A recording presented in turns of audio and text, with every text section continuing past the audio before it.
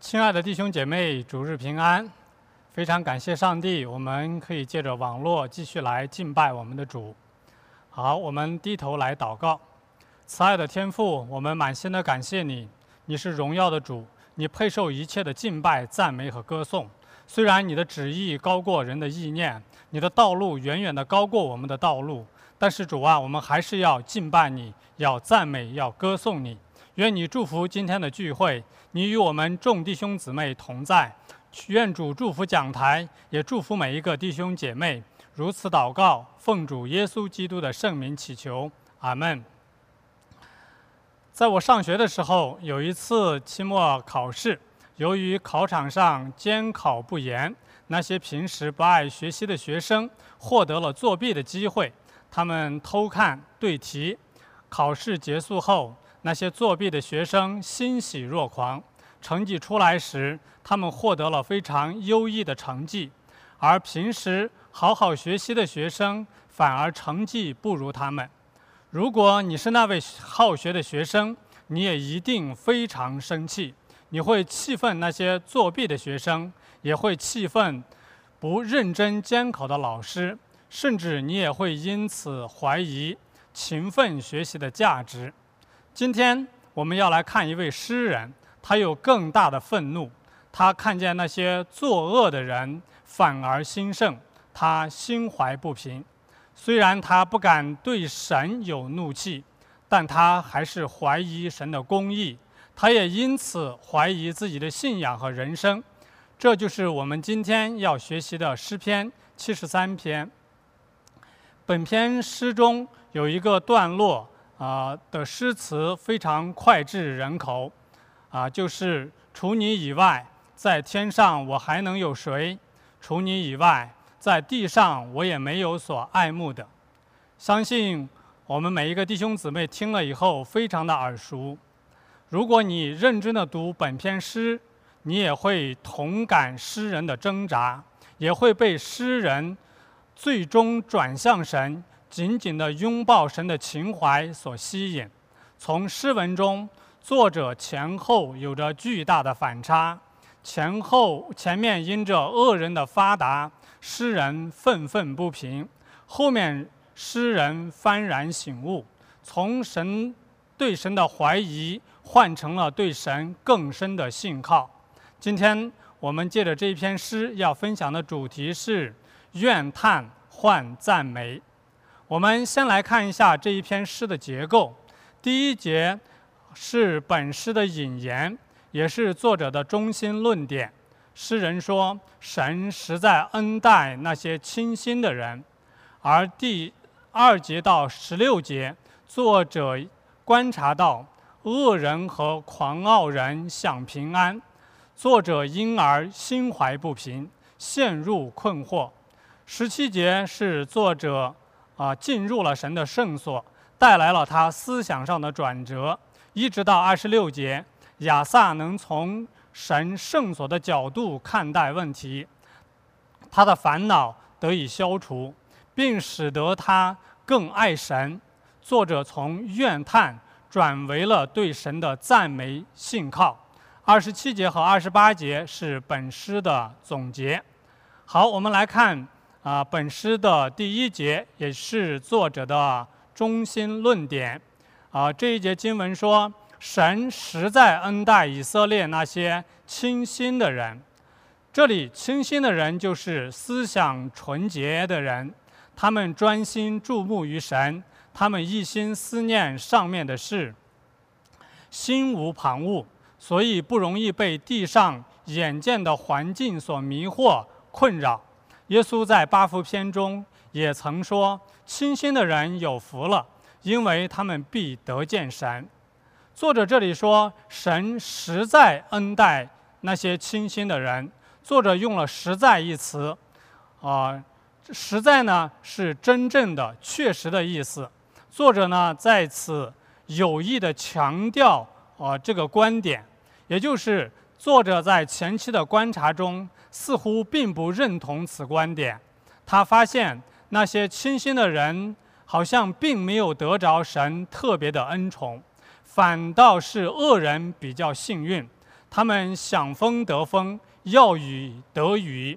但作者进入神的圣所，更深的思考，得蒙神话语的引导和光照，他得出了最后的结论：神实在恩待那些清心的人。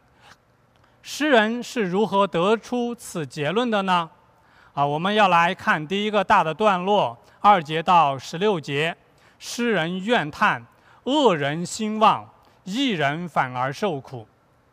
诗人亚萨遇到了麻烦，记载在2节和3节的经文中。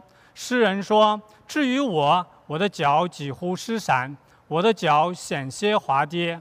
我看见恶人和狂傲人享平安，就心怀不平。”因为诗人亚萨看到了恶人和狂傲人享平安，因此就心怀不平。这里的心怀不平就是诗人嫉妒恶人的发达兴盛，甚至作者到了一个几乎失闪、险些滑跌的地步。作者所以心怀不平，是基于他坚信的一个前提，就是神是圣洁的，是公义的。神喜爱公义良善，恨恶罪恶。神也要按照公义公正对待每一个人。行善的人呢，要得着上帝的赏赐，而作恶的要受到刑罚。在神与以色列所立的约和所赐的律法中，都清楚地表明了神赏善罚恶的鲜明态度。这也造就了那些爱神、忠于神的子民嫉恶如仇的秉性。当然，这也是诗人挣扎和痛苦的所在。诗人观察到，作恶的人非但没有遭受恶报，反而繁荣兴盛。其实，在我们的传统文化中，也有一个公共的认知，就是恶有恶报，善有善报。但我们常常会看到好人落难，当然我们也不免会有心痛的感觉，而看到恶人发达时，我们也会心怀不平。在接下来4节到12节的经文中，诗人描述了恶人兴盛发达的状况。4节说，他们死的时候没有疼痛。5节说，他们不向恶人受苦，也不向别人遭灾。第7节说，他们所得的过于心所想的。而12节说，他们常享安逸，财宝便加增。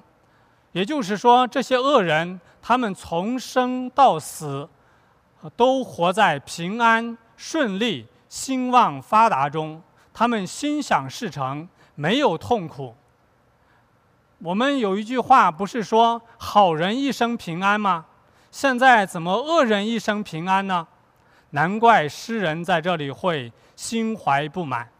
这些恶人得享平静安稳时，他们恃才自傲，自高自大。第6节说，骄傲如链子戴在他们的项上。第8节说，他们讥诮人，凭恶意说欺压人的话，他们说话自高，骄傲成了他们的装饰。这些高傲的嘴脸叫人难以忍受，他们更是目空一切。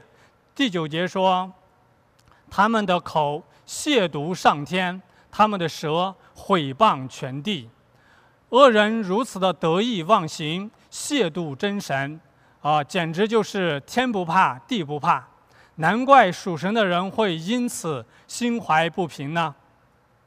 到了第10节，诗人说，所以神的名归到这里，喝尽了满杯的苦水。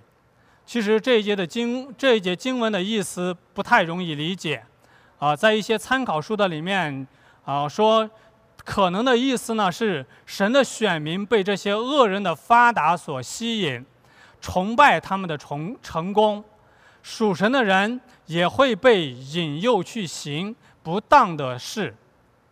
当这些恶人和狂傲的人成为人们效法的榜样时，也使得整体社会的道德滑坡。这些恶人如此有强大的吸引力，属神的人也难以抵挡他们的诱惑。当然，这种现象今天还在发生。有许多传道人、牧师的孩子明确以后他们不愿意承继父亲的事业，不愿意再做牧师和传道。如果你去问许多基督徒的儿女长大了以后做什么，许多人的回答都是以后当网红，做演艺明星。的确，这些明星们有着光鲜亮丽的外表，有着高额的收入，这也正是人们羡慕他们的原因。但是，又有谁知道他们的道德是多么的糟糕，以及他们最后的结局是什么呢？如果借用现在娱乐圈里面评价最多的一句话，就是现在的娱乐圈已经烂透了。虽然如此，人们还是难以抵挡他们的诱惑。不但这些恶人发达和成功，引诱了神百姓跟随，使他们吃尽苦头，其实这些富足的恶人也常常使神的子民遭受苦难。在雅各书的2章6节7节说，那些富足人岂不是欺压你们，拉你们到公堂去吗？他们不是亵渎你们所敬奉的尊名吗？这些恶人既不把神放在眼中，何况神的子民呢？由于恶人的种种，诗人处在一个极为矛盾挣扎的过程中。也可以说，此时诗人的内心是一个至暗时刻。13节、14节，诗人说：“我实在突然洁净了我的心，突然洗手表明无辜，因为我终日遭灾难，每早晨受惩治。恶人兴旺，义人持守正直，反而受苦。”诗人在此落差中产生了可怕的念想，他后悔了，他后悔过去努力追求爱神，追求圣洁，追求讨主的喜悦，似乎过去这一切的努力都是在白费功夫。诗人在令人窒息的苦恼中怀疑自己的信仰，怀疑他所持守的正直敬虔。他想，如此的努力到底有何意义呢？今天不还是忍受着灾祸，接受着惩罚吗？所以在16节，诗人说：“我思索，怎能明白这事？眼看时系为难。”可以说，此时的诗人心灰意冷，他想要放弃，几乎要跌倒。作者处在一个被引诱离弃追求神，想要去追求那种看似可以带来繁荣的罪恶的生活。其实在这里我们也可以思想一下，作者亚萨他嫉妒恶人兴盛发达时，正也显示了他钟爱财物，也可以说他是一个爱财物过于看重神的一个人。如果他能够专注于神，并且从神得到满足，他自然也就不会在意别人如何了。这让我们想到诗篇的131篇，诗人说：“我的心平稳安静，好像断过奶的孩子在他母亲的怀中。”这是一位有主同在的满足。神强调我们要爱他。在旧约的背景下，神曾经应许爱神的人要得到祝福，但是人不当以为得到祝福而爱神，遵守神的诫命。我们当省察我们爱神的动机到底在哪里？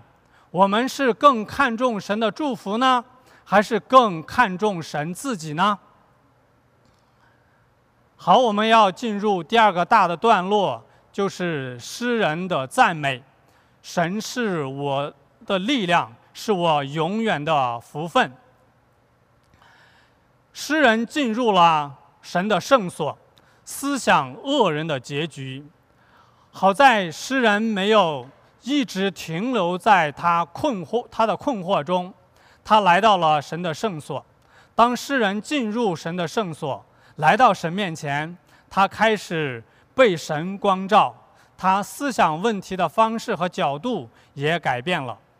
当我们遇到类似疑难的问题时，我们若陷入了疑惑和困顿，我们也需要来到神的面前。我们从神圣所的角度来看待问题，来看世界，来看人生的话，那么我们一定会有很大的转变。若我们只是从地上的角度去思索、去看问题，只会使我们越来越困惑，越来越迷糊。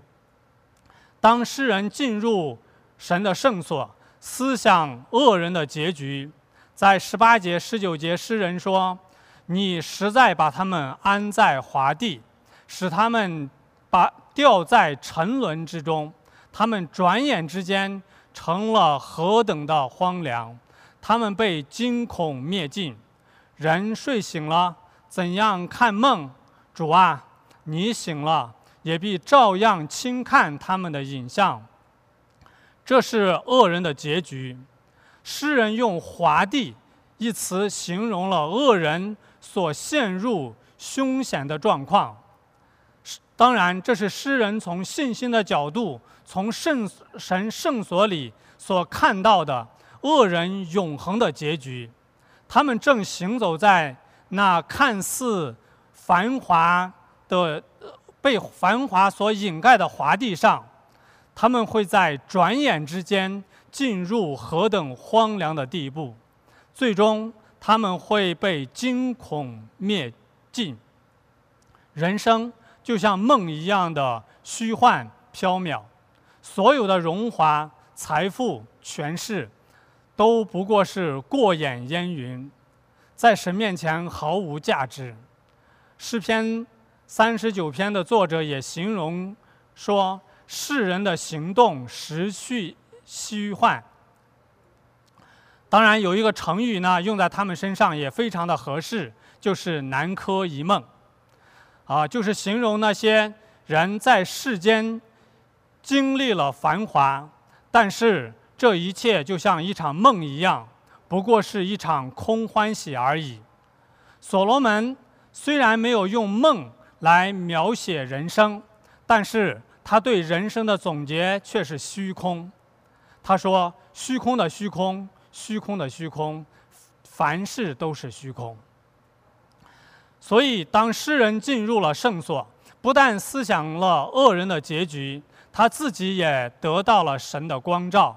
在21节到22节，诗人说：“我心里发酸，肺腑被刺，我这样愚昧无知，在你面前如同畜类一般。”诗人此时发觉自己是那么的愚昧无知，自己是那么的可怜，他深深地感到惭愧，非常的难过，就像被刺了一样。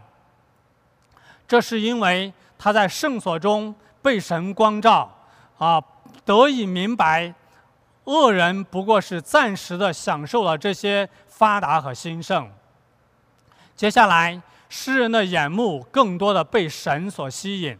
在23节到26节，诗人说：“然而我常与你同在，你搀着我的右手，你要以你的训言引导我，以后必接我到荣耀里。除你以外，在天上我有谁呢？除你以外，在地上我也没有所爱慕的。我的肉体和我的心肠衰残，但神是我心里的力量，又是我的福分，直到永远。”在神的圣所中，诗人回想到神曾经的同在，神的手对他的搀扶，神用训言对他的引导，以及神所应许永恒的荣耀。所以诗人在这里不禁地赞叹道说：除你以外，在天上我有谁呢？除你以外，在地上我也没有所爱慕的。也就让我们看到诗人再一次地认定了神，说你是我心里的力量，是我永远的福分。在这里诗人的26节说：但神是我心里的力量，又是我的福分。这里的福字是在中文翻译中加上去的，原来呢这里只是一个又是我的份，就是产业的意思。大卫也曾经有过类似的描述，大卫说：耶和华是我的产业，是我杯中的份。诗人的份就是神自己。很有意思哈，在18节，诗人用滑地形容了恶人的结局。其实那里的滑地这一个词呢，和份这个词在原来是同根字，也就是说，诗人在圣所中看到恶人的产业、恶人的结局就是滑地，而诗人的产业是神自己。既然神是我们的福分，是我们的产业，我们还有什么不满足的呢？当世人在世俗的事物中找到满足，亚萨想到了清心的人在神那里获得了充分的满足。所以说，除你以外，在天上我还能有谁？除你以外，在地上我也没有所爱慕的。相信这一句话也是许多爱主的弟兄姐妹的心声。既然除了神没有所爱慕的，你还会嫉妒恶人的发达吗？到了27节、28节，来到了本诗的结论。诗人首先强调了恶人必要灭亡的结局。27节，诗人说：远离你的必要死亡，凡离弃你行邪淫的，你都灭绝了。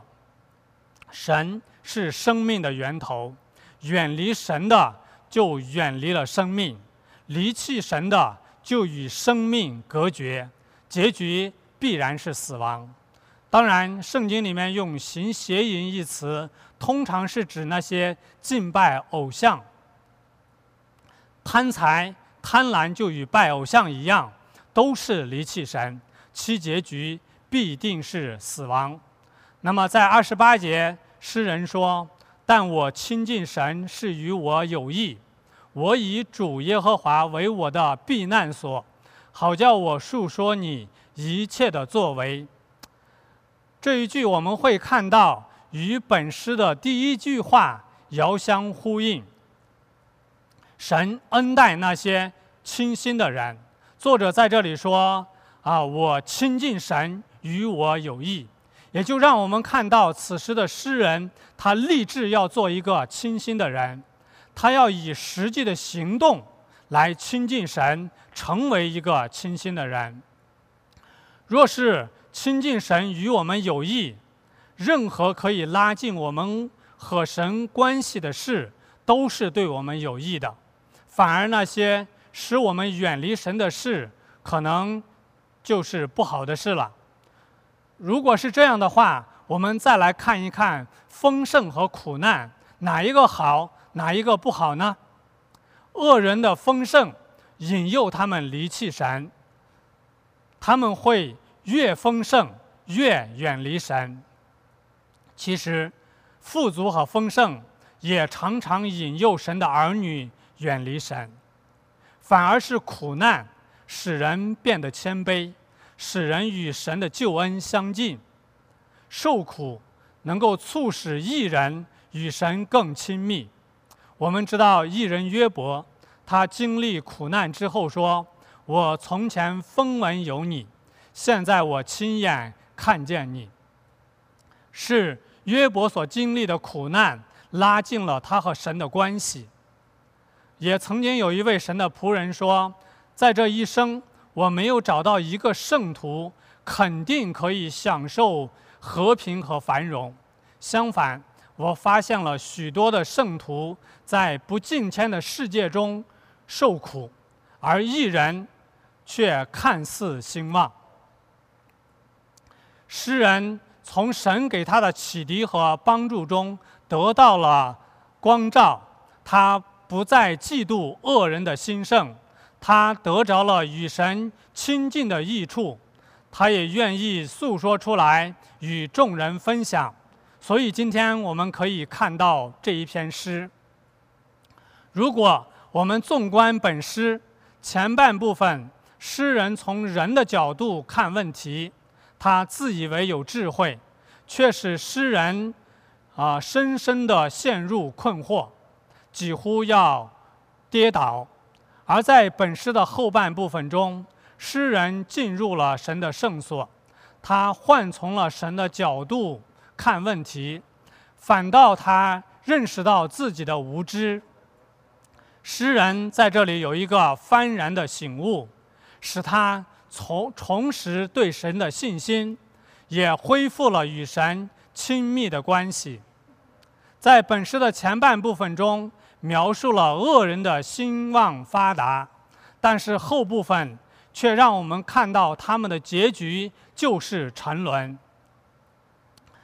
大家还记得耶稣讲过财主和拉撒路的故事吗？其实这正是本诗的故事版。财主和拉撒路生前的状况一定会让许多神的儿女心怀不平，但故事并没有结束于他们二人的死亡与埋葬。在亚伯拉罕的怀里的拉撒路成为那些忠心爱主，甚至是忍受清贫和苦难信徒莫大的安慰和盼望。而在阴间忍受痛苦的财主，也会成为那些不择手段追求今世福分者的警戒和提醒。说到这里，我们每一个弟兄姊妹可以思想，今天这个世界上有很多的事会影响你和神的关系，比如恶人的发达，比如今天所发生的疫情，甚至到今天为止，我们还不知道这个疫情会走向何方。但是我想，如果我们安静在神的面前，这些事会促进我们和神更亲密的关系。我们还是要思想诗人所说，除你以外，在天上我还能有谁呢？除你以外，在地上我也没有所爱慕的。我们的心若紧紧地亲近神，若紧紧地依靠神，我们必然会得着从神而来的满足和喜乐。好，今天呢和大家分享到这里，我们低头来祷告。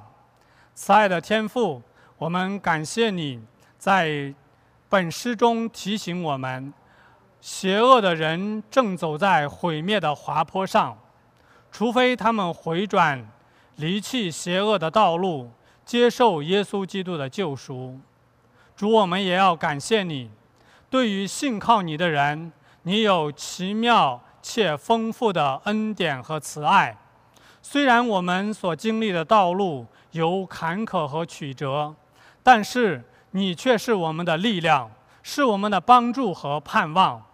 愿我们的心更亲近你，帮助我们在活人之地信靠你，且传扬你奇妙的作为和救赎。我们这样的祷告，奉主耶稣基督的圣名，阿们。